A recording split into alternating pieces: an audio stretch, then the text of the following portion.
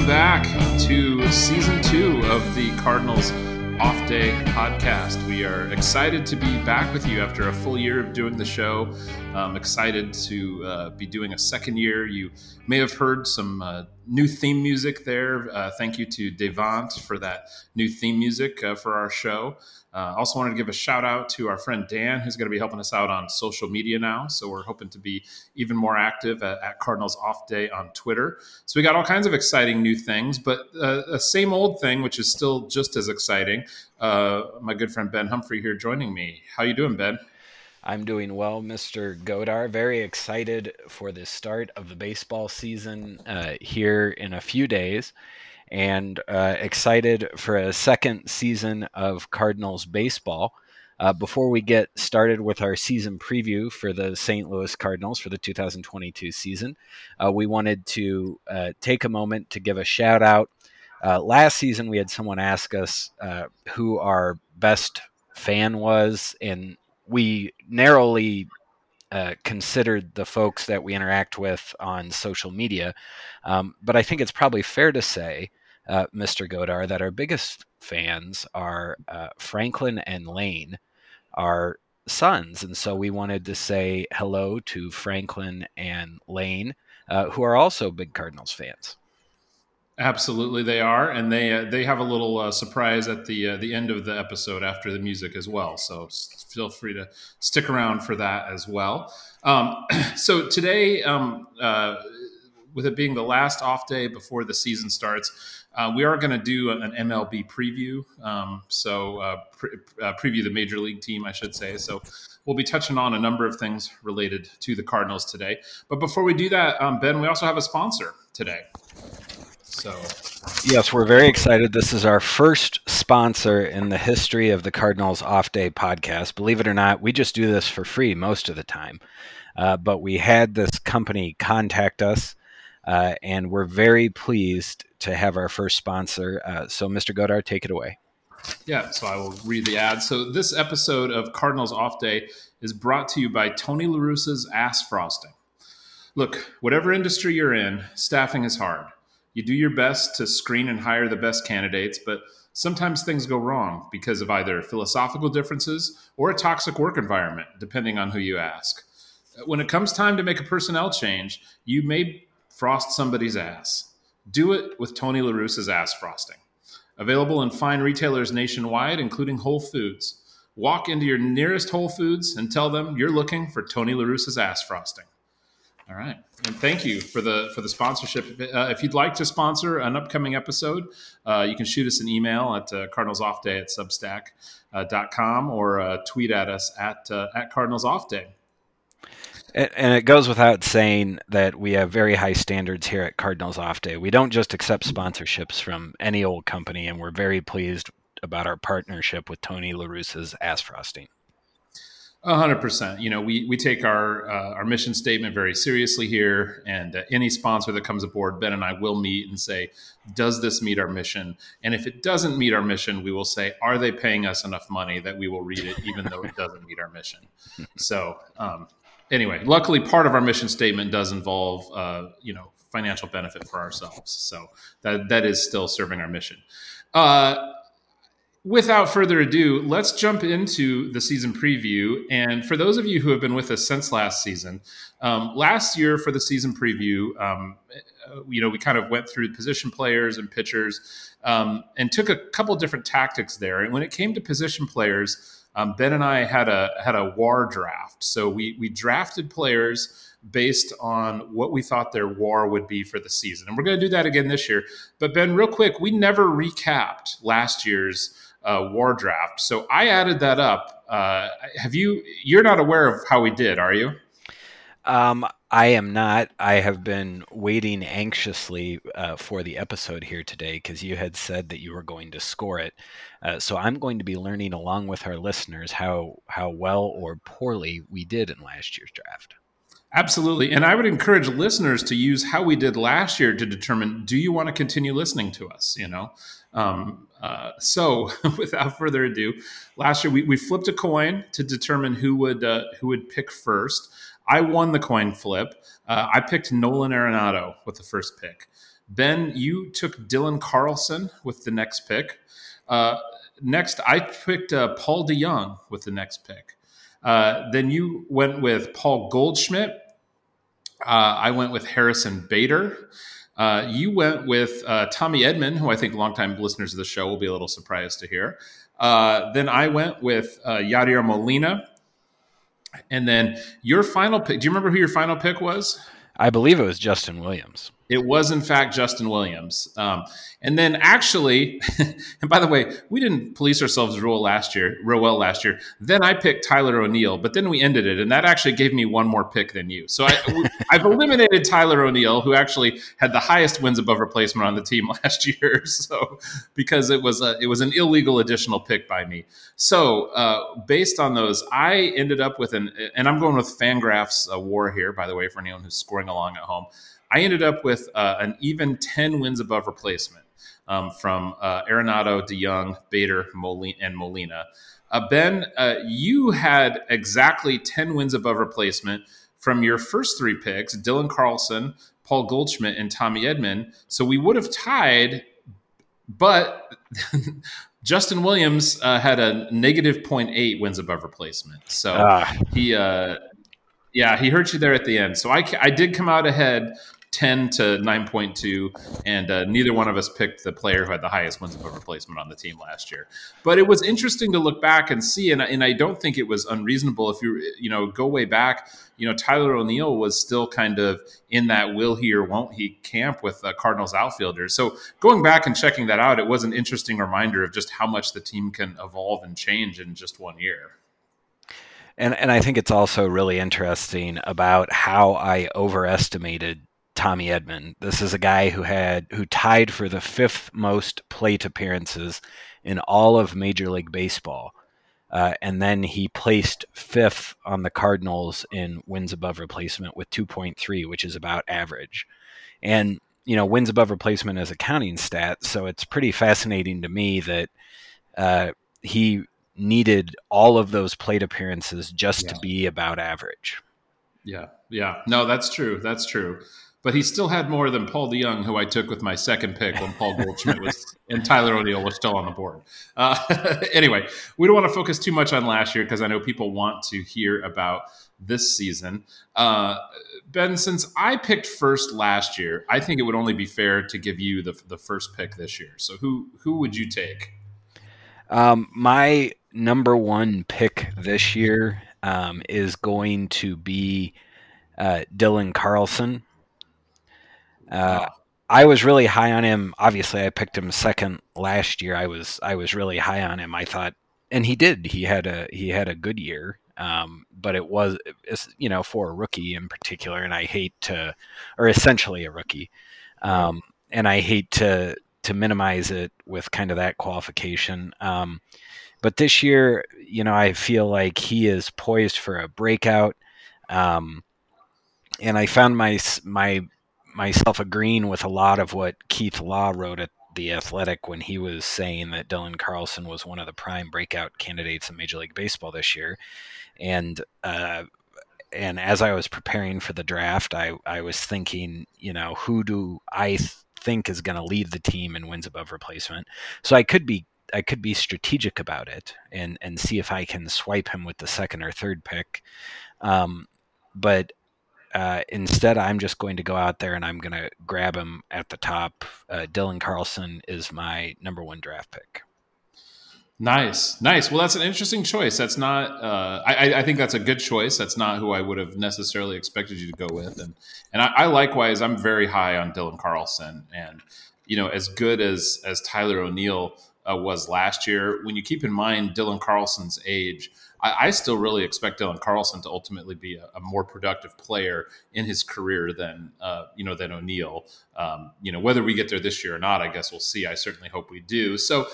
Well, I tell you, with the second pick, I'm going to go back to the well, and I feel like I'm taking the chalk here, and I don't know how interesting it is, but I'm going to take Nolan Arenado once again. And, Nolan Arenado is, he's into the back half of his career. So he's at that point where I think realistically you should expect declines to be happening. You wouldn't expect precipitous declines, but you wouldn't expect him to eclipse his best seasons previously.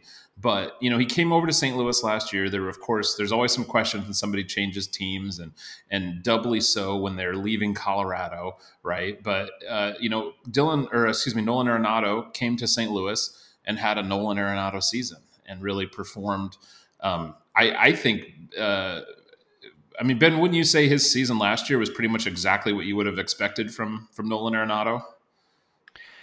Yeah, he had maybe some more walks, but other than that, he Right. was pretty much Nolan Arenado, but not in Coors, playing at the offense killing home stadium of Busch 3. So Yep. yeah, I think that's about what we had a right to expect going in. Yeah, and just for purely strategic reasons, the other reasons I would take Arenado so high, I don't think Nolan Arenado has the highest ceiling of any player on the Cardinals, even any player that's still on the board. But I think his floor is probably the highest of any player on this team because he, even if his hitting takes a step back, you expect that superlative defense to be there, and because wins above replacement takes into account offense or hitting, base running, and defense. I expect that again, even if he doesn't leave the team, I think Nolan Arenado is going to give me a really solid base there, and so he is my number one pick. All right, that leaves me now with the second round of our draft, and I will start off the second round. I am going to take Paul Goldschmidt because I thought he had a really great year last year. You'll also remember at the start of the season, he was making excellent contact, but was not having good luck. And so, even in spite of that, he hit about as well as Tyler O'Neill last year, except he had a higher walk rate and about 2/3 of the strikeout rate.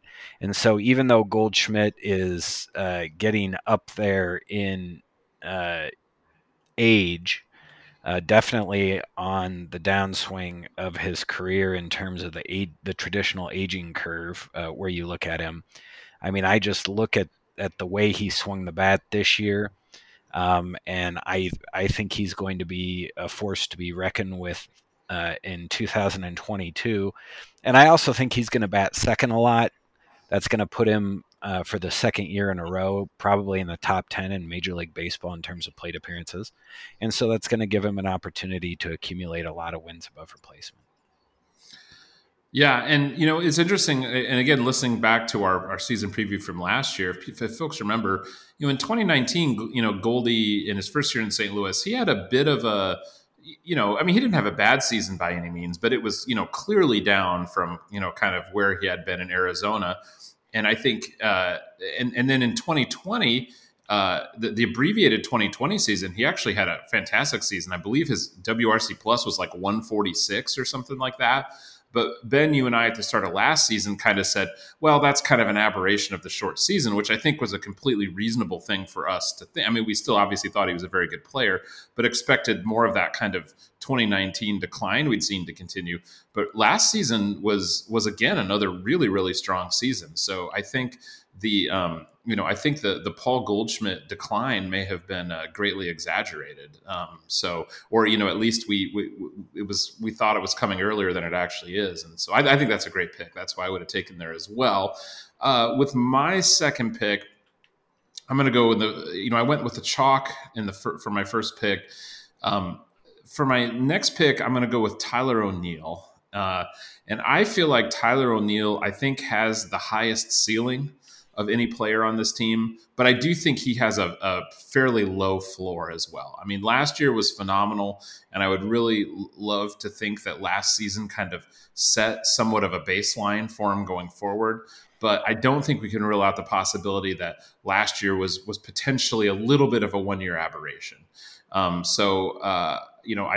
hope to see him, continue what he did last year, just like Arenado.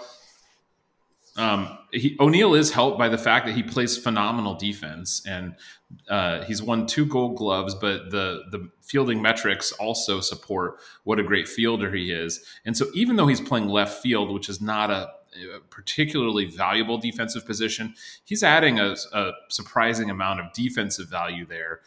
He's a very good base runner as well, and obviously he has the tremendous power. And the approach has been better, but you still have the real risk of the strikeouts just kind of mushrooming. And so I think that's where he could potentially go south this season. But I'm optimistic, and I don't think that will happen. But I recognize that's a possibility. So that's why I would take Tyler O'Neill there with my second pick. Then that brings us to the third round, and I will lead things off again. And I am going to go with Harrison Bader. I think his elite defense gives him a higher floor. And, even if he's a league average type player, if he is healthy, which with his style of play is certainly not a given, but if he's able to put together a full season with his level of defense, and even if he's an average bat, a league average bat, or a little bit better, that's a solid player to have, and he's going to be my pick to start off this round. No, that's a very good pick. That's a very good pick. Well, with my third round pick, I'm going to take the player that I took with my second round pick last year, who disappointed everyone, but I'm still a believer in, and that is Paul DeJong. Paul DeJong, he's honestly, he's a player that kind of fascinates me. There's a lot of sort of player types that you see a kind of player, and it's like, oh, it's that kind of guy. It's the power hitting, striking out left fielder, or it's the speed slap hitting center fielder, that kind of thing. Paul DeJong is a little bit of an odd duck. I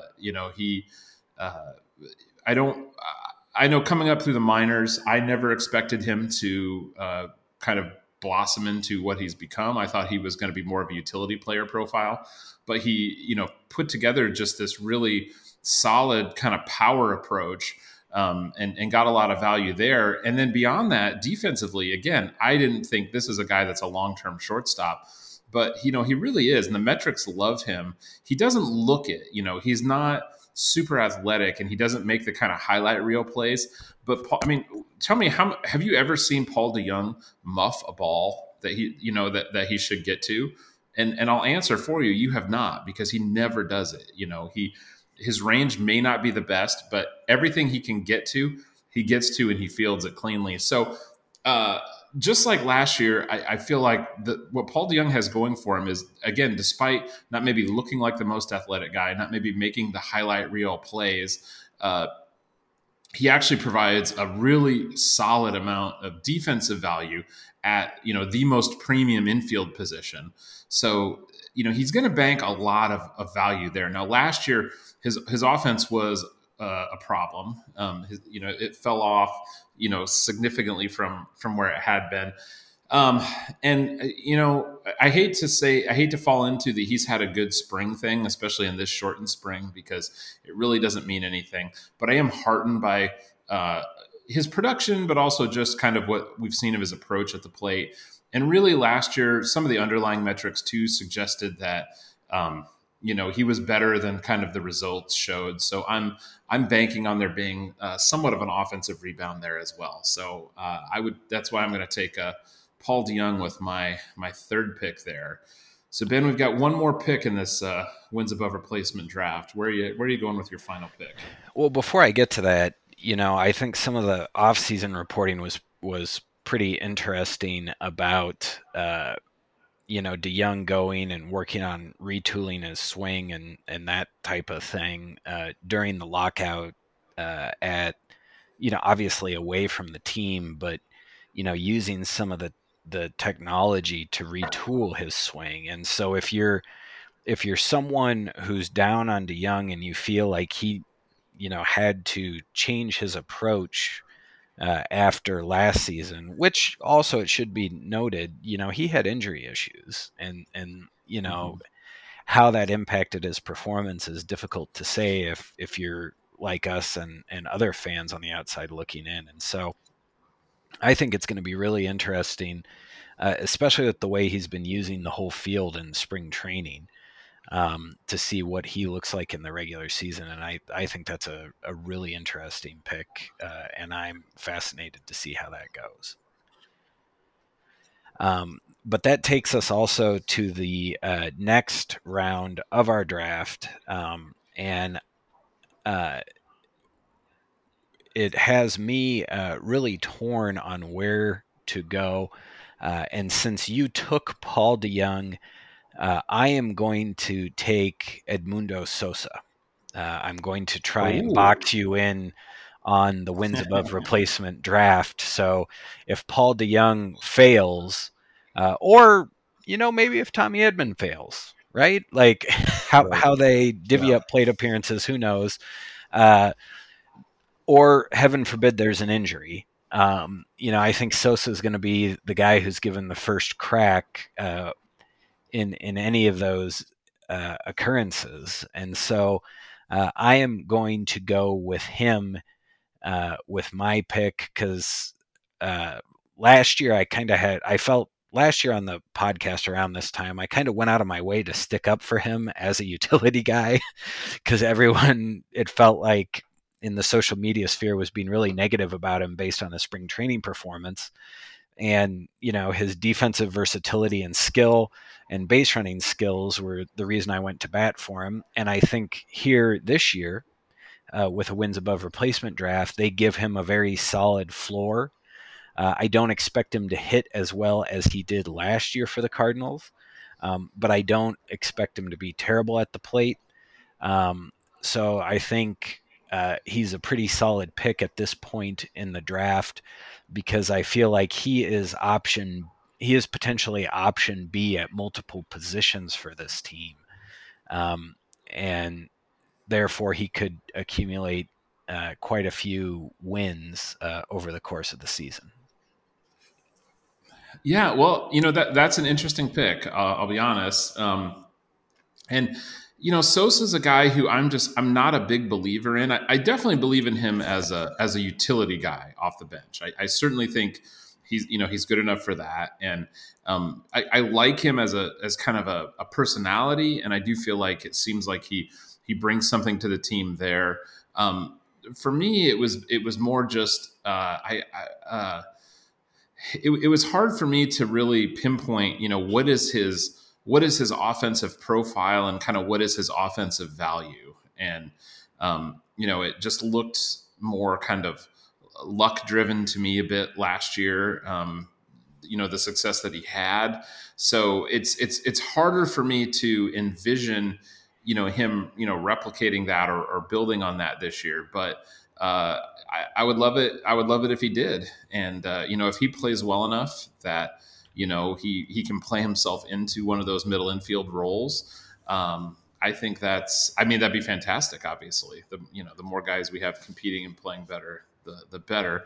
So Ben, you've left me with the final choice there, and I got to be honest. I think it's got to come down to a second baseman in terms of who we have left.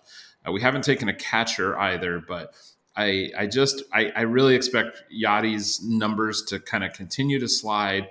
And also, all indications, and again, we'll see how it plays out, are that his playing time might be reduced as well. I mean, I think they've been, intending to do that since, about 2015. So we'll see if it materializes. But I kind of expect that it will. So I expect, regardless of sort of how Yadi's numbers are, his playing time split with Kisner to, kind of cut the value there.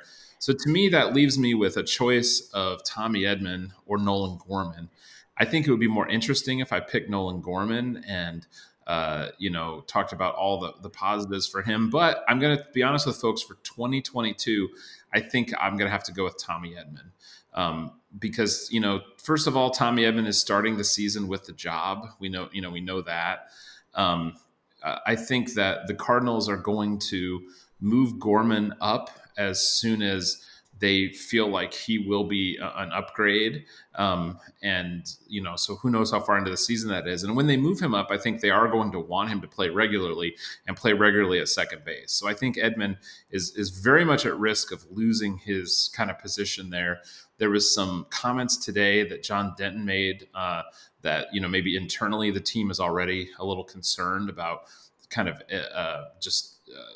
where Edman's at right now. And obviously he had a very, very poor spring. But all of that said, and obviously Ben and I have had, kind of shared some frustrations with, not Tommy Edman as a player necessarily, but just the fact that the previous manager insisted on batting him lead off and running him out there every single day when his profile didn't really support that.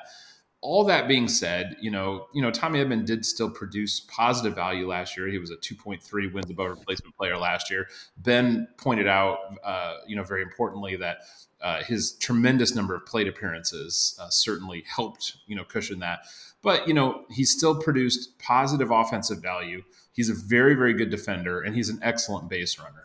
So for those reasons, I think there's enough value there. I think he's going to be in that starting role longer this season. So I think I would put my money on Edman outproducing Nolan Gorman this season. But this is the last year that I would bet that's the case. And I think this is the season that we see the baton pass there at second base.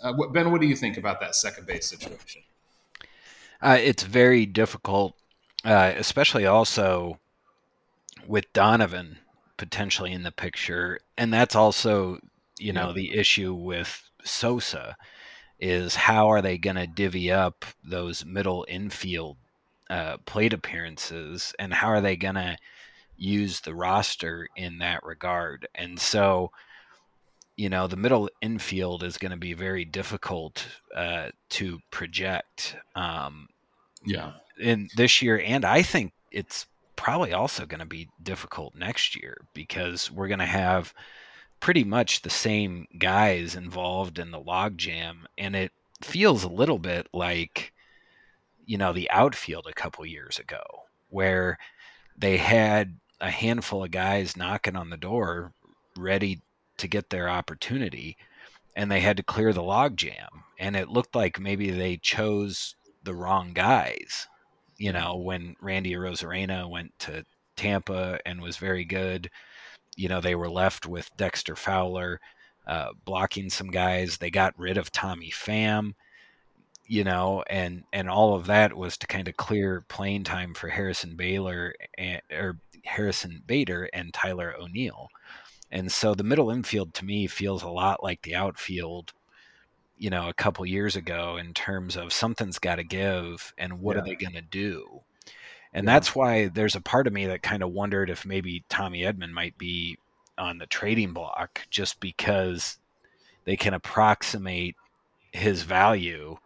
But, he's coming off like an okay season, nothing to write home about. And, he's a switch hitter who doesn't really switch hit. So what's his value really? And I think you and I, people like to give us a hard time about what we think about Tommy Edman, and particularly me.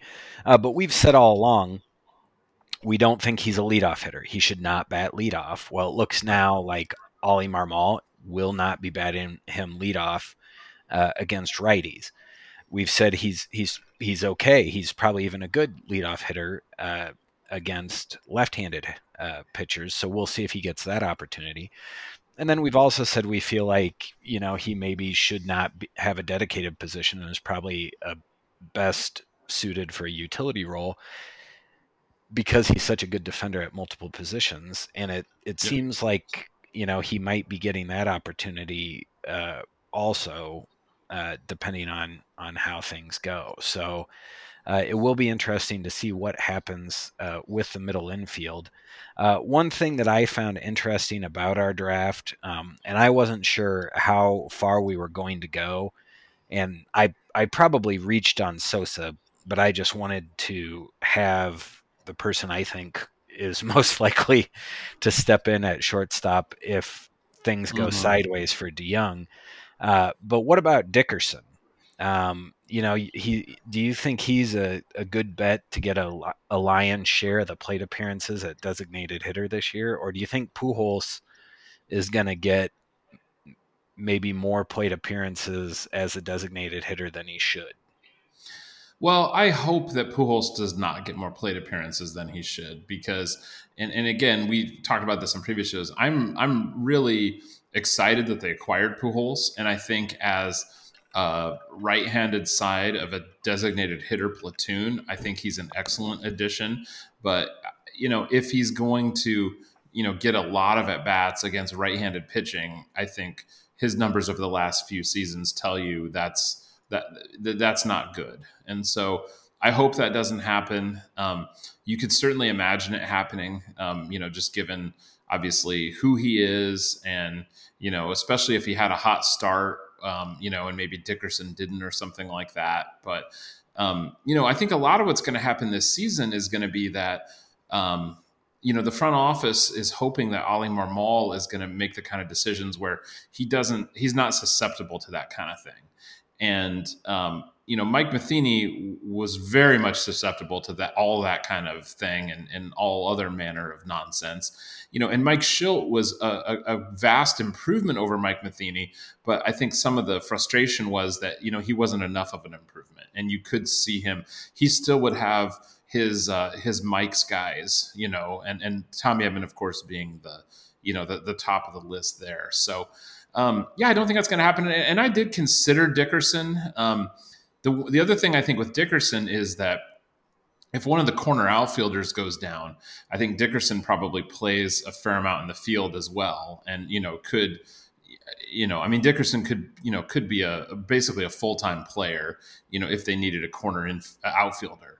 So, he maybe has that path to playing time, but, I think that they primarily want to use him in that platoon spot. So even though he's going to be the heavier side of the platoon, I just thought that the fact that he's platooning might hold his value down. I don't know. What do you think, Ben? With Dickerson and Lars Nootbaar, I'm just not sure who gets the most plate appearances where out of those two. And so I shied away from either one of them in this draft because, frankly, it's difficult to see what the team's plan is there. Yeah. I think Dickerson as the DH makes sense, but I think they want Lars Nootbaar to get plate appearances. And, frankly, most starters in Major League Baseball are right-handed. The Cardinals are very right-handed.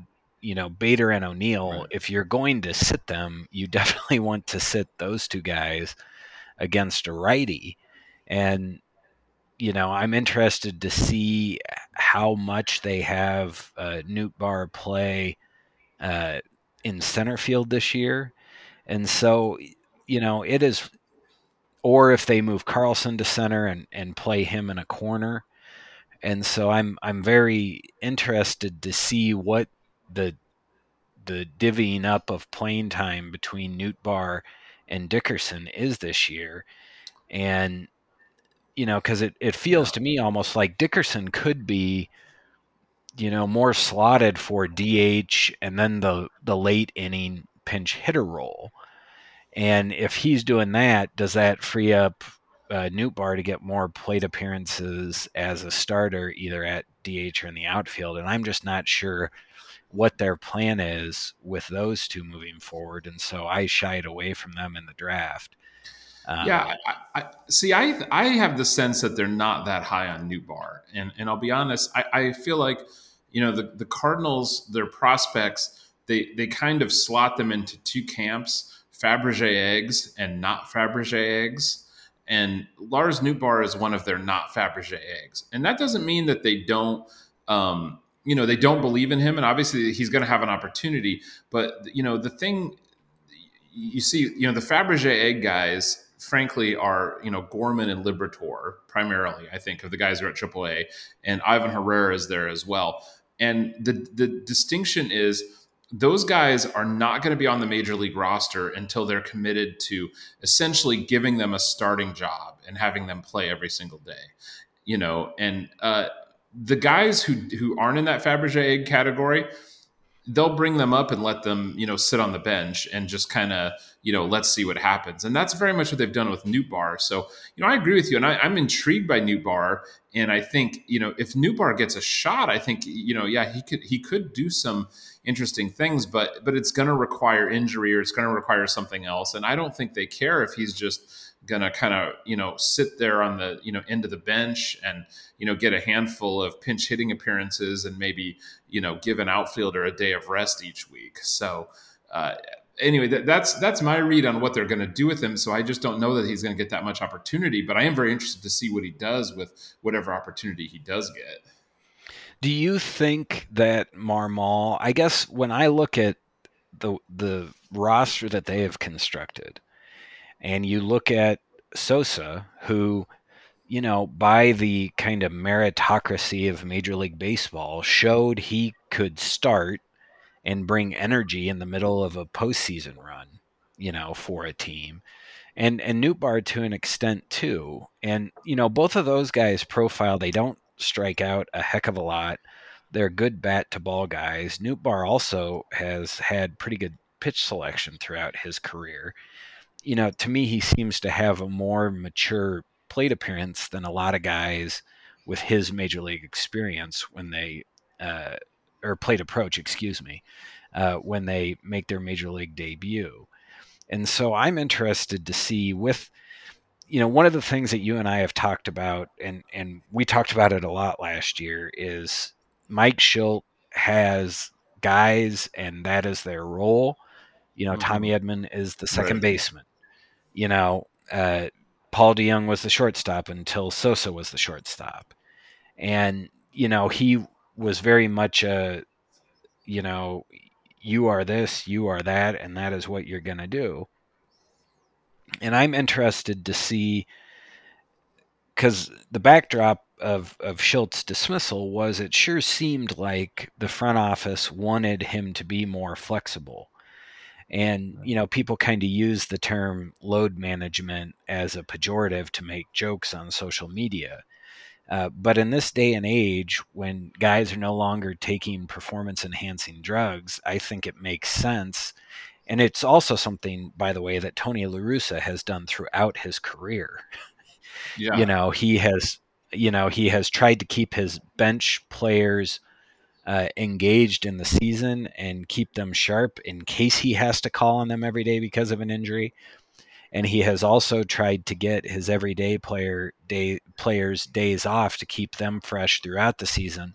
And so they are ready to go in October. And I'm really interested to see what approach Marmol takes. Is he going to be more like Shildt? Is he going to be more like La Russa? Is he going to be more like Dave Roberts and Tony La Russa, where he's, leveraging matchups and getting guys days off and kind of driving up the bench players' plate appearance totals and maybe driving down the guys you think of, the plate appearance totals of the guys you think of as everyday players or regulars. And so, that's a big question mark going into this season. Yeah, well, and just to throw in there, you mentioned how guys aren't taking performance-enhancing drugs anymore, but Jose Rondon is an exception to that. Last year's St. Louis Cardinal, who at this time people were yelling at Twitter and even yelling at us that he obviously should have made the team instead of Edmundo Sosa. He was just suspended 80 games for a PED use. It made crystal clear why they cut him loose, which I think a lot of people found curious last year. And it turned out, he tested positive for really basic steroid, and they just couldn't release that information because of the owner's lockout of the players. Right. Yeah, he tested positive for like Jose Canseco steroids. Like it said steroids on the outside of the package that they mailed to the house. But no, to your point, Ben, I think one of the, and you mentioned it there and you've mentioned it before previously, I think an interesting point that you've brought up is this idea that, this Cardinals bench is built to play matchups in the late innings more so than they have been in recent years. And so I hope that happens. And so to me, that's where I see Newt being used a lot. And I just as I imagine, teams that they're playing, going to those, the bullpen, in the, fifth inning as basically everybody's going to do now. And, lining up, a stable of a few pretty nasty relievers, from both the right and left sides.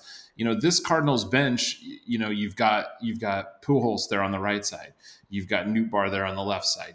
You've got some weapons there. So at a minimum, I see Newt getting a lot of pinch hitting appearances and potentially getting a lot of pinch hitting appearances where he's in a real favorable matchup. So I think we'll definitely see that out of him, and then it'll just be a question of, with the kind of filling in here or there, or if there's an injury, can he grow that into an even bigger role? Yeah, it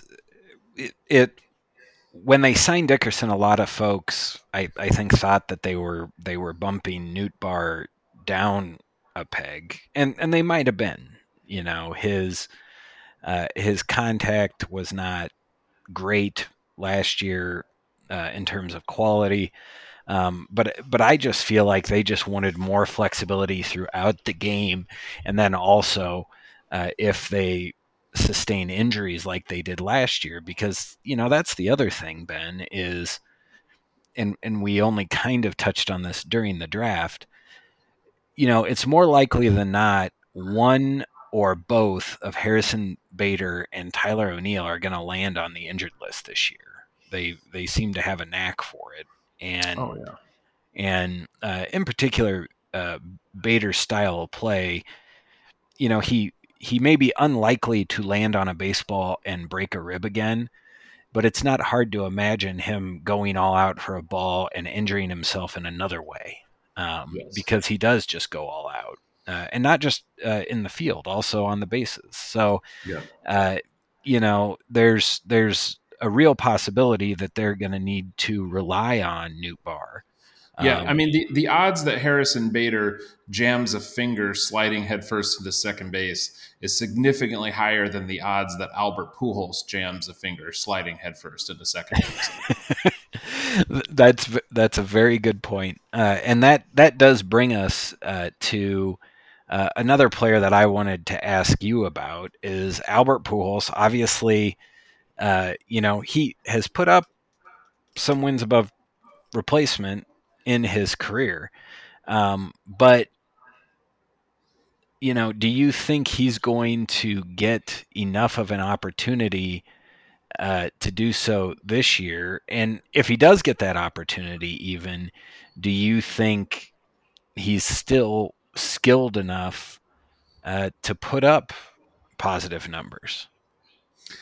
Well, I think what again, if the Cardinals do it right, I think they will do pretty much exactly what the Dodgers did last year, and so I think that Albert Pujols can be a better than replacement level player in those really limited situations, and that's primarily hitting against left-handed pitching. And honestly, if he fills in at first base, I was a little surprised that his defense. It's not good, but it's not as bad as I thought it might have been. Like it wouldn't be the end of the world if he played a couple days of first base, kind of for a Goldie day off. So I guess what I'm saying is, I could see him putting up positive wins above replacement if he's deployed in the most optimal ways, but the number of those instances is so low that I don't think he'll amass much in the counting stat of wins above replacement. Yeah, and we have heard a lot of folks touting his performance with the Dodgers, and I'm certainly not here to badmouth it or trash it, but from 2017 to 2000 and through 2021, with the Angels, he was worth negative 3.6 wins above replacement. Okay. And then they cut him. And then he was worth 0.3 0.3 wins above replacement with the Dodgers over 200 plate appearances, which for a bench player, that's not terribly surprising. And so the idea that they're getting any sort of game changer for the bench or for the offense, I know he's in good shape.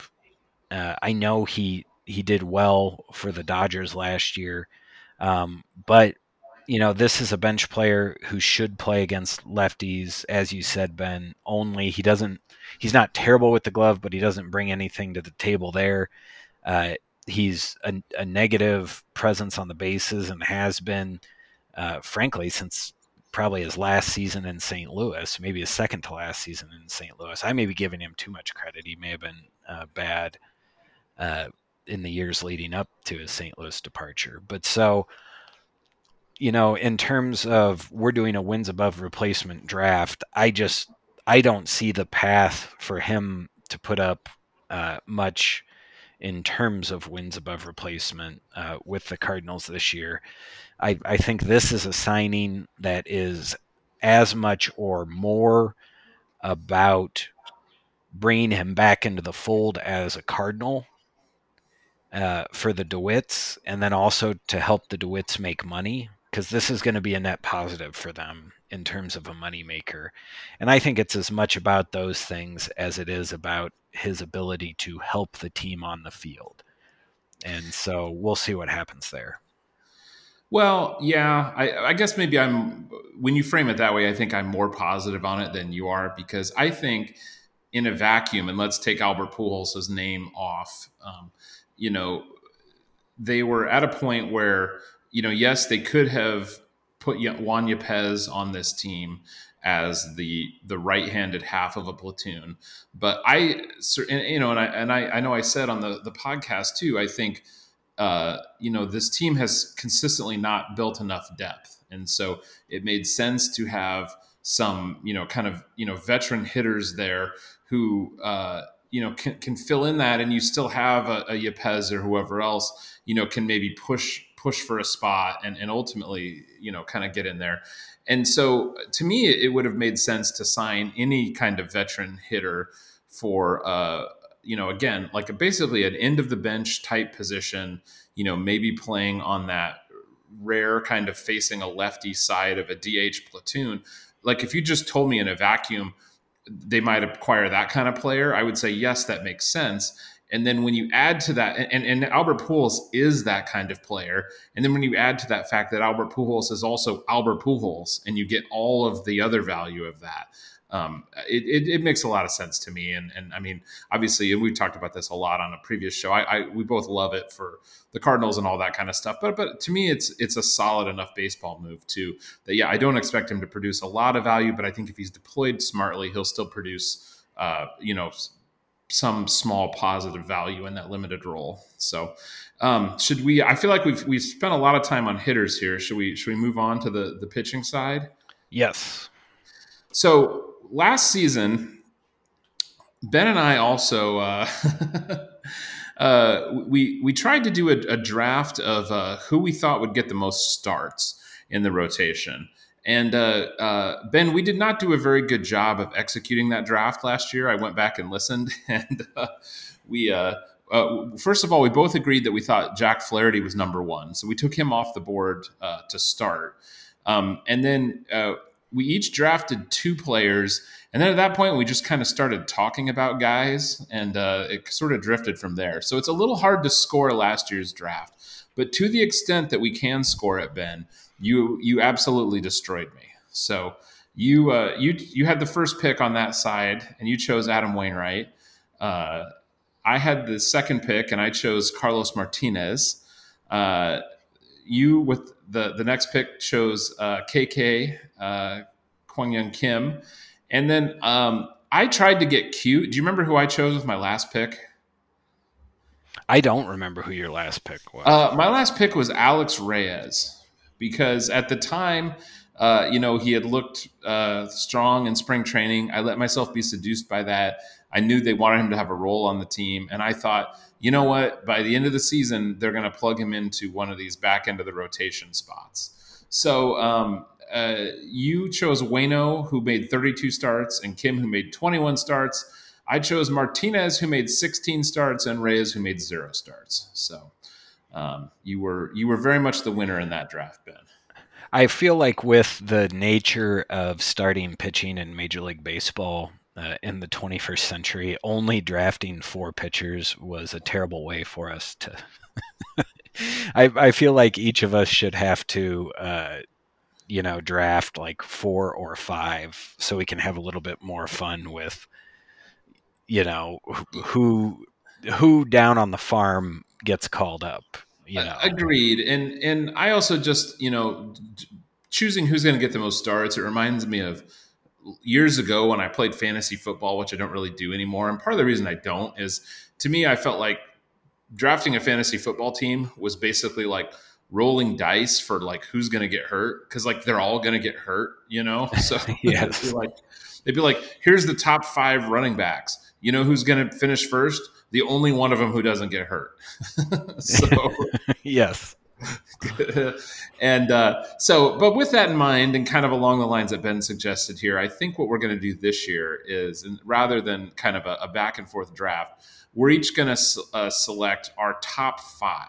So these are the 5 starters who we think at the end of the season will have had the most starts. And so I did go back and look to see last year who were the 5 Cardinals who who had the most starts, and they were Adam Wainwright. No one's going to be surprised by that. 32 starts. Ben, do you want to guess who's number 2? Number 2 in starts for the St. Louis Cardinals. Man, that's a tough one. I don't think I would have guessed this, and that's why I threw it at you without telling you. I think. Gosh, I think I'm just gonna go with Kim. You're absolutely right. Kim was number 2 with 21 starts. Number 3, Carlos Martinez with 16. Okay, he was. In my mind, just for full transparency, I was trying to choose between him and Carlos, and I was like, I think Carlos hit the injured list before, right? Before Kim did, so I'm going to go with Kim. Right.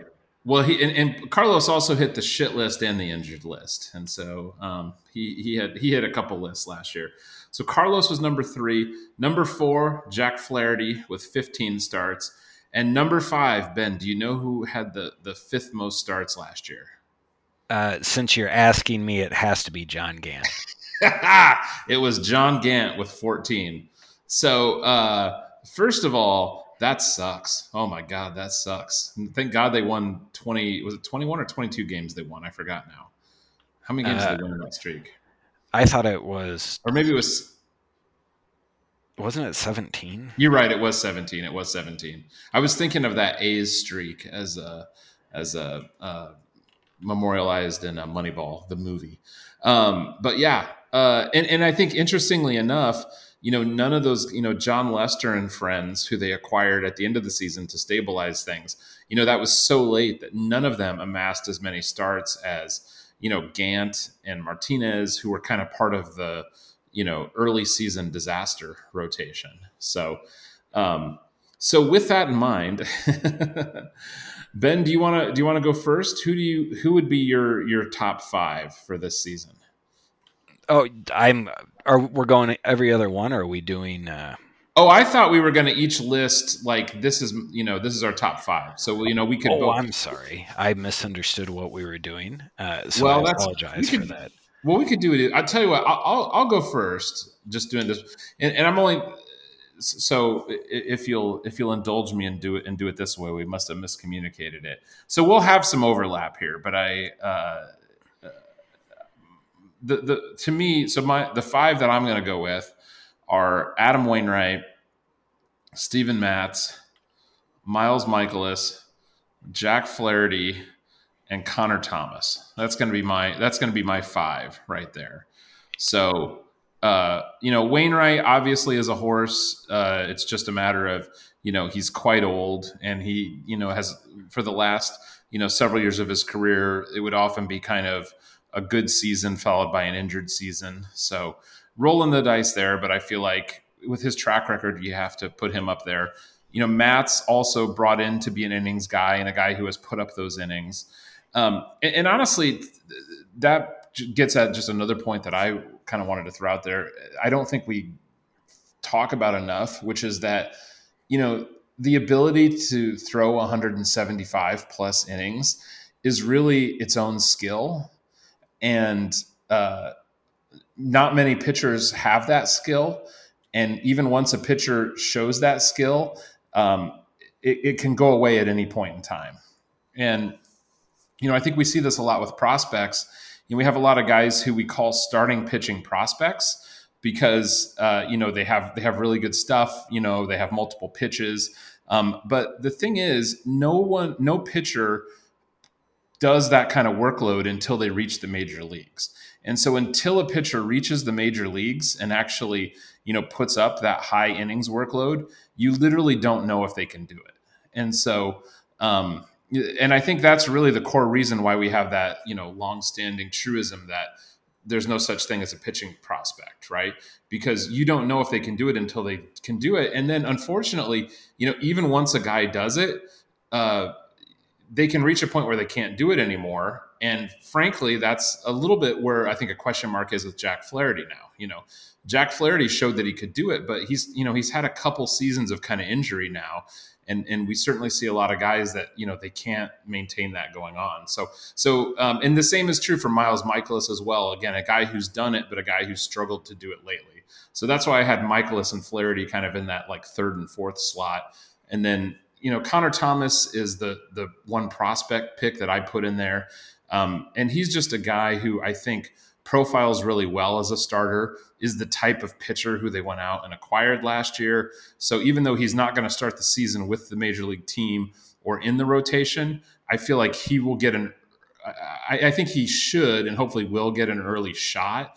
And once he has a shot, I see him sticking around. So that's my 5, Ben. I don't know. What do you think? I think those are some pretty good picks. It is very tough because they have so many pitchers. Miles Mikolas obviously has a health question coming into this season. Jack Flaherty is on the injured list right now. Who knows when he will return? And then Dakota Hudson is coming back off of injury, and Jordan Hicks, who's been floated as a possibility for the number 5 starter. And, you're talking about throwing 175 innings. But even Adam Wainwright, I mean, he's up there in age, and I hate to say this, but he seems about due for an injury. He came up as the closer in 06, then started in 07, had I believe the pulley tendon injury in his hand in 08, was great in 09, great in 2010, then needed Tommy John and lost his 2011 season. And so then he threw for a couple seasons and tore his Achilles and, battled through injury and ineffectiveness. And it just kind of feels like we're about due for something with him. And so, I mean, I'm not even terribly confident in Adam Wainwright. And then Steven Matz earlier in his career has had injury issues. And so, when we were talking about last season, the Cardinals had 2 pitchers make over 20 starts, as you said, Ben, and only one make over 30. Yeah. And now we're coming off of the abbreviated spring training, so it's very difficult, obviously, to foresee the future. But if you were going to bet on someone to have the most starts, it's got to be Adam Wainwright. And so I think your number 1 pick was correct there. Dakota Hudson was making some noise about potentially helping out down the stretch last year. So I feel like he's had a full and normal winter. as far as we Mhm. know. He didn't show up in Mhm. camp with issues like Flaherty that he couldn't talk to the team about because of the owner's lockout. And so I think I would put him in my five because I feel like, he's a sinker baller. He is inefficient, but I still think, they're going to slot him into the fourth spot. So he's now bumped up in the rotation. And so I think he's likely to be in the top five. Um, I think Matz is as well. I like that pick from you. Uh, Michaelis, he sure looks healthy. He sounds like he feels good based on what he has said in the media. Um, but that's a big question mark there with him as well. I almost feel like I would have Jake Woodford or Verhagen in over Michaelis. Um, and then I think I would also have Liberator in there over Connor Thomas, even though I'm a big Connor Thomas fan, because I think what the abbreviated spring training has showed us is that the Cardinals, they view Liberator, as you said, as a Fabergé egg. So he's going to Mhm. start as soon Yep. as they have that immediate need and they feel comfortable having him go. And so I think this is the year that happens. And I think once it happens, he's going to be in the rotation, kind of like Hudson. Hudson broke camp in the rotation, but, like he was coming up and they just kind of cleared the decks and said, this kid's in the rotation. And I think they're going to do that for Liberator next spring if he doesn't get the opportunity due to injury this season. But it sure wouldn't surprise me if he gets that opportunity this year because of injuries. So I would include him in my top five. All right. So, Ben, I've got you with Wayno, Hudson, Matz, Liberator. You talked about both Michaelis and Woodford, I think. Which one are you I, going to I'm pick? I'm gonna go with Jake Woodford because will allow me to use the picture of him with his mouth agape uh, after Nick Castellanos, dominated him at home plate Yeah. um, for an extended period of time. Well, and I think you made a great point about Liberator being clearly being the Fabergé egg compared to Connor Thomas. And although it's for that same reason that I'm going with Connor Thomas, because I think that Liberator, if early in the season, Mats or Michaelis or whoever, somebody's going to need to go on like the 15-day DL or something, but nothing serious. Like they're probably just they're going to be coming back. I think Connor Thomas is more likely to get the call. I think they're going to wait to bring Liberator up until they feel like he's going to be cemented in there. I feel like Thomas is a guy who they would be more willing to kind of like go up and down with. So I'm just betting on that, meaning that Thomas gets a call earlier and potentially has more opportunity, but it could certainly break either way. Yeah, that is a very good point. In a way,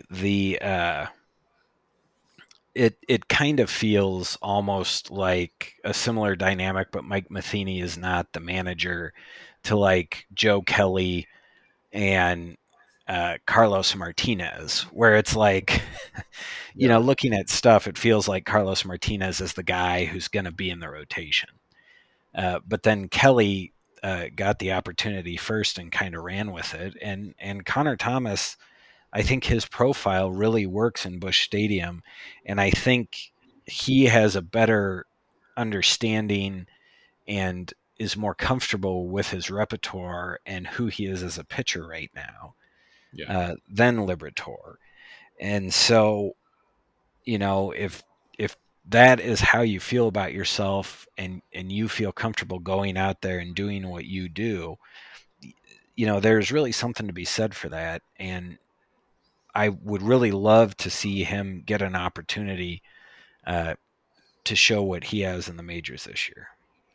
Yeah, yeah, absolutely, absolutely. So, all right, well, we'll revisit our starting pitching predictions along with our WAR predictions. We'll try to do that at the end of this season this year. We won't wait all the way until the beginning of next season. But Ben, I think that brings us to our season predictions, and we I think the traditional way to do this is to pick a win total, but you and I thought we'd do something a little bit different this year, and we thought we would choose a narrative for the season. So we each wrote up a kind of description of how we expect the season to unfold, and we sent it to each other. Neither one of us has read these before, and we're going to have to read each other's narratives here. So, Ben, do you want to go first, or would you like me to read yours first? I can read yours first. I have yours up, and I am ready to go. All right, let's hear my 100% accurate prediction for how the St. Louis Cardinals 2022 season is going to go.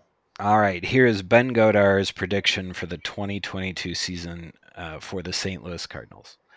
The 2022 St. Louis Cardinals will feature an excellent defense, a much improved offense, a strong bullpen, and a dumpster fire of a starting rotation. The offense will be improved thanks to some small additions, better lineup management, steps forward from young outfielders, and universal buy-in to Jeff Albert's philosophy and techniques. The team is relying on hubris for a starting rotation this season and banking on the fact they can again find the kind of scrap heap, pitch to ground ball contact journeyman they found success with last season. The baseball gods will smite them for their hubris early in the season. Half of their starters will fail miserably, but a lights out bullpen and much improved offense will keep them around 500. Later in the season, much later than fans would like, the team will acquire the same type of thrift store pickups as they did last year, a few of whom will click and finally solidify the starting rotation. It's impossible to say who those players would be now, except that they won't have a profile like John Gant, a fine human being who I have the utmost respect for. There is also an outside chance for a bigger splash trade deadline move similar to the Allen Craig-John Lackey deal. With several high-end hitters pushing their way into the majors and displacing others, the pieces are there should they choose to pursue a bigger move for a playoff push and Yadi Waino Pujols' farewell season. Ultimately, the team will win 88 to 92 games and secure one of the 27 playoff spots. There it is. Man, that sounds just as 100% accurate as it did when I wrote it. Ben, why don't I read yours? And I'm interested to see where we overlap and where we differ. So this is Ben Humphrey's prediction for the 2022 season. The Milwaukee Brewers will win the NL Central. They were better than the St. Louis Cardinals last year. The Cards brass responded by making as few improvements as possible to a roster with obvious holes. So the Brewers are still better in 2022. The Redbirds will be an also-ran because they're built to be an also-ran. Bill DeWitt Jr. and his underlings call this competitive, a word stripped of meaning in Major League Baseball after 2 postseason expansions since St. Louis last won a World Series. This is DeWallet ball, our new reality. If the Cardinals played every NL team an equal amount of times, they might have an 85-win team. Competitive enough to be in the postseason picture, playing meaningful baseball long enough to fill DeWallet to the brim after 2 seasons of COVID-sabotaged revenues. But the Cardinals aren't playing a balanced schedule. The last season of a truly unbalanced schedule will help juice their win total. The Cards will be fortunate to play so many games against the hapless Pirates and stripped-down Reds. The Cubs won't be very good either. The state of the division makes an 85-win campaign a failure, no matter how one tries to spin it. Rather than aggressively pursue upper echelon talent by trade or in free agency, the Cards aggressively pursued a nostalgia tour, reuniting Albert Pujols with his longtime friends and former teammates, Yadier Molina and Adam Wainwright, for a farewell tour in which 1 projects to be average-ish and 2 project to be well below, even assuming rookie manager Ali Marmol has the wherewithal to play his business associate and spring training landlord only against lefties. The warm fuzzies will make April fun and probably September too, but what about the dog days in between? This is not to slam Steven Matz, who was just fine, but the Cards lived through a season without Jack Flaherty for the final months. And despite questions swirling about their putative ace's throwing shoulder, they signed a perfectly fine third or fourth starter type instead of pursuing someone who might help provide elite innings, someone like Marcus Stroman. The front office's lesson from 2021 was to be more aggressive in acquiring John Lester and J.A. Happ types in March so they don't have to scramble to get them in the summer. And so the team is about as well positioned in the starting rotation to overtake the Brewers as they were last August. Nonetheless, they will be competitive in the way a club can be competitive when there are 6 postseason berths to be had. For these reasons, John Mozeliak and his minions, middling Redbirds, will be in the hunt for 90 wins if things go more or less their way. Competitive in the expanded postseason sense, and enragingly frustrating in the social media sense. The 2022 Cardinals will be something like meh or fine, barely qualifying as good, a crowning achievement of DeWallop ball. Ben, I feel like we have our predictions, I think, are pretty much in line. What do you think? Yes, I think they are. I think we both feel that pitching is going to prevent them from taking that next step. I think that would be fair, right? Like they're going to Yeah. be, they're going to need the Brewers to sustain, multiple pitching injuries to win the Central. I think. Do you think that's fair? Well, I'm not as overwhelmingly sure that the Brewers are the better team as you are, but that's because I have serious questions about the Brewers' offense. The Brewers' pitching is superlative for sure, but there's just their offense. It's like, is Christian Yelich still a good player? What's a Rowdy Tellez? Willie Adames, had like a really amazingly good season for them last year, but seemed like possibly an aberration. You know what I mean? Like I could see the Brewers being a 95 to 100 win game, team, but I don't know. I see a lot of issues on the offensive side of the ball for them. Oh, I think you're right. It kind of concerns me that McGuire was working with Yelich in the offseason a little bit. And so, or I think I read that in The Athletic. And so that worries me because I think he's a very good hitting instructor. But I feel like when you're pitching, their rotation is so good. Right. And then the back end of that bullpen is so good. If they can score it, in a way, it kind of reminds me of the 2001 Diamondbacks. Obviously, they don't have like a 2001 Randy Johnson, Right. Or Curt Schilling, but they have excellent starting pitchers, and one of them could have a season like that, if you know what I mean. They're not as good as Randy Johnson, but they could have a season that makes you think of Randy Johnson. And so, if they're in a position where scoring like say 4 runs gives them a pretty good shot to win most nights, and if they can get those 4 runs and have a lead, the back end of that bullpen is not going to give up many of those leads. And so I feel like that combination allows them to be a little underwhelming on offense and still be an excellent ball club.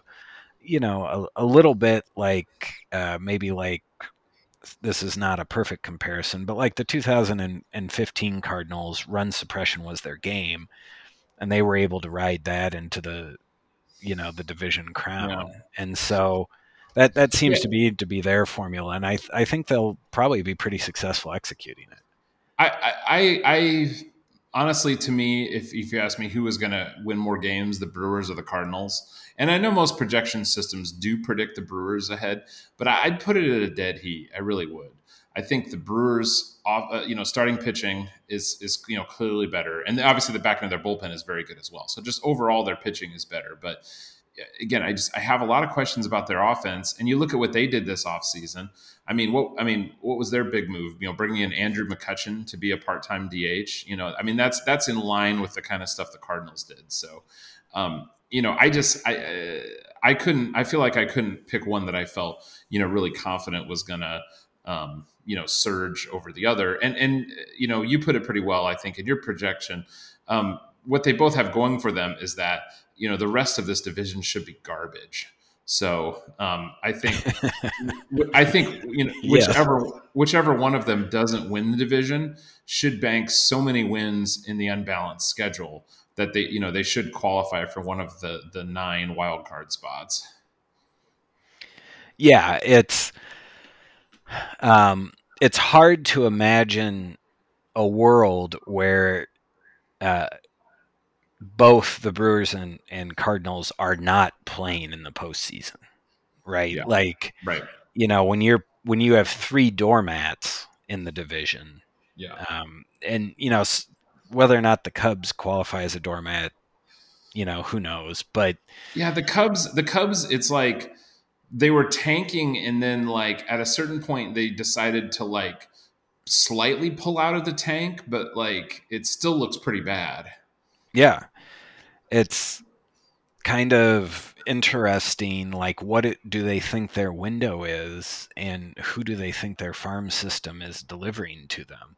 Yeah, like if you're and I will say credit to them, in one way, in that a team with that much money to not completely tank. You know what I mean? To even if they're kind of looking at this as more or less not a window moment for them, to still at least add some some quality and improve in a couple places. More teams should do that.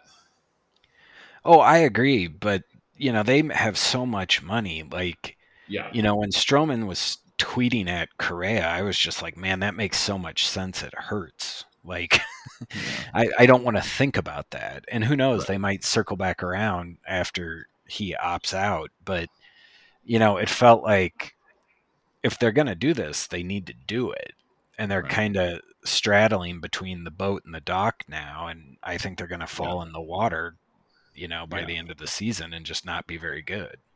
No, but they look much more like they'll be kind of middling as opposed to the Reds and the Pirates, who just look like they'll be disasters. Very true. Very true. So, alrighty. Well, interesting. I mean, I guess our predictions were really fairly close. So I suppose either we'll both be right or we'll both be wrong.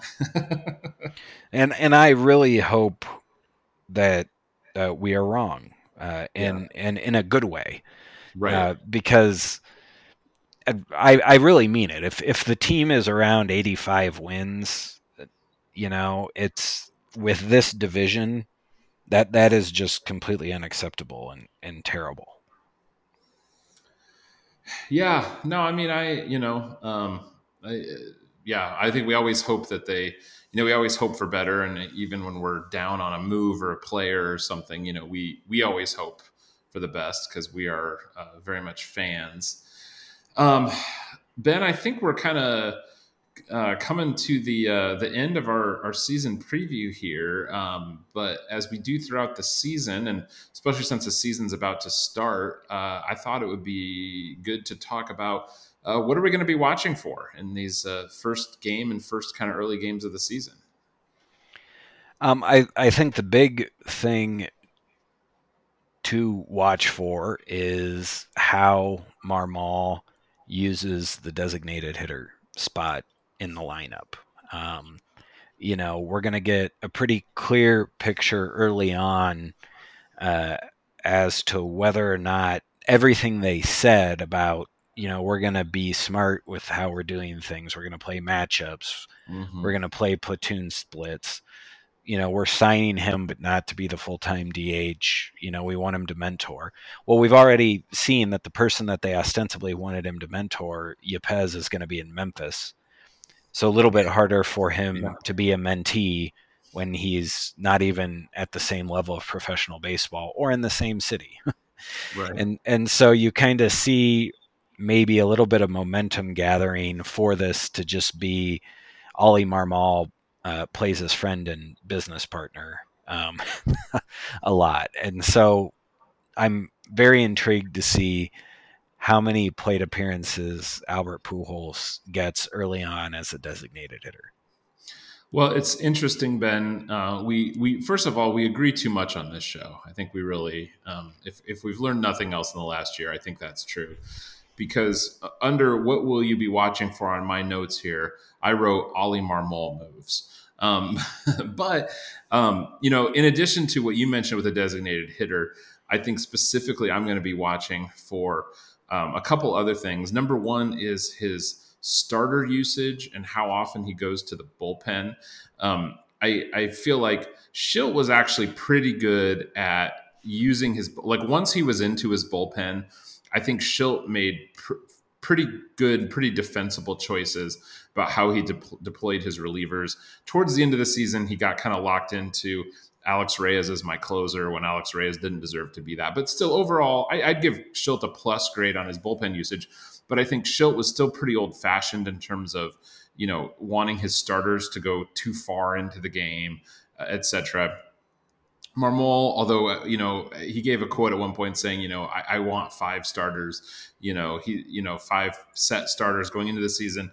In more recent interviews, he has talked more about piggybacks, openers, all these kind of things. So regardless, I'm interested to see how does he use those starting pitchers, especially coming off of the abbreviated spring to when guys potentially are not as quite as stretched out as they could be. I'll be watching that, and I'm also interested to see how he plays those matchups in the late innings and deploys some of those weapons that I think he has on the bench right now. And I think that coupled with what you said about the DH overall, to me, and let's be honest, the biggest offseason move the Cardinals made was Schilt out and Marmol in. I think that's the biggest change we're going to see in this team. And so I think you and I both believe that, frankly, a manager does not make that much of a difference. But I do think that good managing can maybe steal you 2 to 3 wins over the course of an entire season, just consistently making, the smartest move you can. So I'm just really interested to see, is Marmol going to do that? Yeah, I think that's going to be really interesting to see as well, how different from Schilt Marmol is with his in-game maneuvers. It's going to be, I think, the biggest wild card for this team, because as you said, the team is not that different, and so they seem to be putting value in the idea that Marmol is going to be able to get more out of this team than Schilt did. Yeah, and I'm optimistic that he is, or at the very least, that he is going to execute the plan that the front office has in place. Because if he doesn't, I think in July, Skip Schumacher will be the manager of this team. I think they've just, they have made it abundantly clear that, the field manager is much more of a middle manager position, and they're there to execute this philosophy that this entire front office and many smart people have laid out. And so if Marmol isn't doing that, I don't think they're going to give him 5 years or whatever that they gave Matheny. So I'm optimistic to see that, again, whether that philosophy is always the right philosophy or whether that will be successful, I don't know. But I think we're going to see Marmol execute that philosophy. Yeah, I hope that you're right, because I feel like the front office made a lot of allusions to that, and so I'm pretty interested to see what form it takes, and in particular with the fifth starter. I mean, is it going to be a de facto piggyback? Is he going to try to use that in April, despite having additional pitchers? Like more of a traditional fifth starter? Is he going to go to the bullpen early and kind of play matchups? I think that's going to be the first test, because I think that's what the front office wants him to do, at least in April. Yeah, 100%.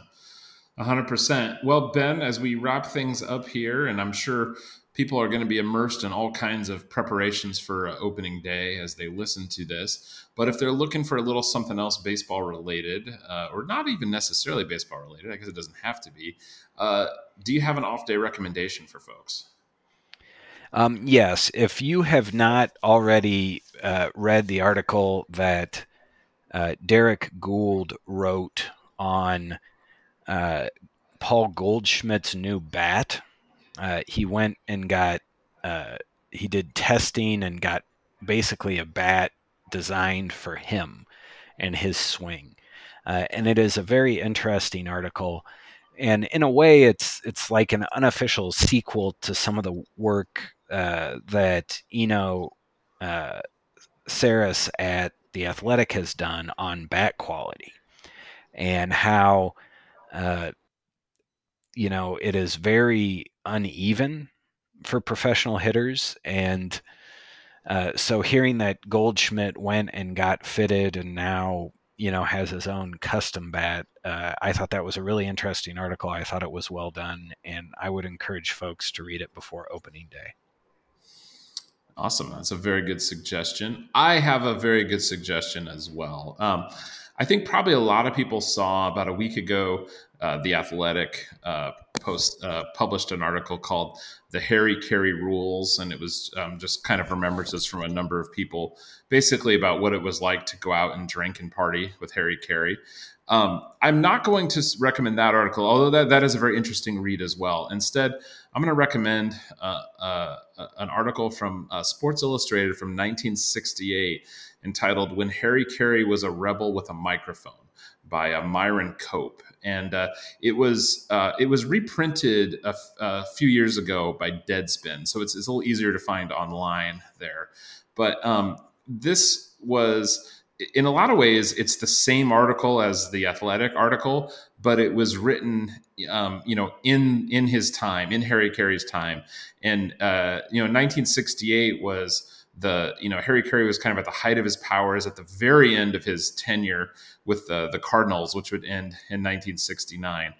And I just can't recommend it enough because it's just batshit insane and so enjoyable to read, in a variety of ways. It covers kind of his whole life and career up until that point. There's so many just interesting points in it. One of the great tidbits is, when he started his broadcast career in the early 1940s, the station he was at, they did away games off the ticker where, they weren't there. They were just, getting like basically the line score kind of coming into them in the office.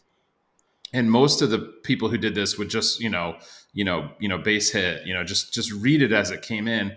But Harry Caray would embellish everything. He wouldn't make things up, but he talks about how, like, if it just said, foul pop up to the catcher, he would describe it as a mile high pop up, and the catcher's leaning over the rail makes the catch. He would make everything as dramatic as possible. But of course, just like the Athletic story, there's also just crazy stories about, partying and like crazy social interactions. There's an anecdote about Harry Caray and his wife being at this like fancy dinner at Gussie Bush's house, and Harry's wife overhearing this woman say something negative about Harry and like challenging her to a fist fight, like in the middle of this dinner. I mean, it's nuts. I highly recommend it, and we'll link both of these in the description as well. So, Ben, I think that kind of brings us to the end. Anything else before we wrap up this supersized season preview episode? No, I just want to thank everyone for listening, and we hope that you have the opportunity to take in and enjoy opening day, which also happens to be the St. Louis Cardinals home opener, with it being for sure Yadier Molina and Albert Pujols' last opening day, and perhaps Adam Wainwright. I think it's going to be particularly fun this year, and I hope everyone enjoys it. Absolutely. And just to echo what Ben said, it was, pretty much exactly a year ago that we launched this podcast. And, Ben and I had enjoyed writing about the Cardinals for years at Viva Alberto's. But it's been so gratifying to do this and have as many people, come and listen and have people interact with us, send us emails, send us tweets on social media. Just really means a lot to us that folks are out there enjoying the show, and that's why we're going to keep doing it this year. So we will be with you every off day. Plan on having us pop up in your feed, and we'll see you soon. So enjoy opening day. Thanks, everybody. Go Cardinals!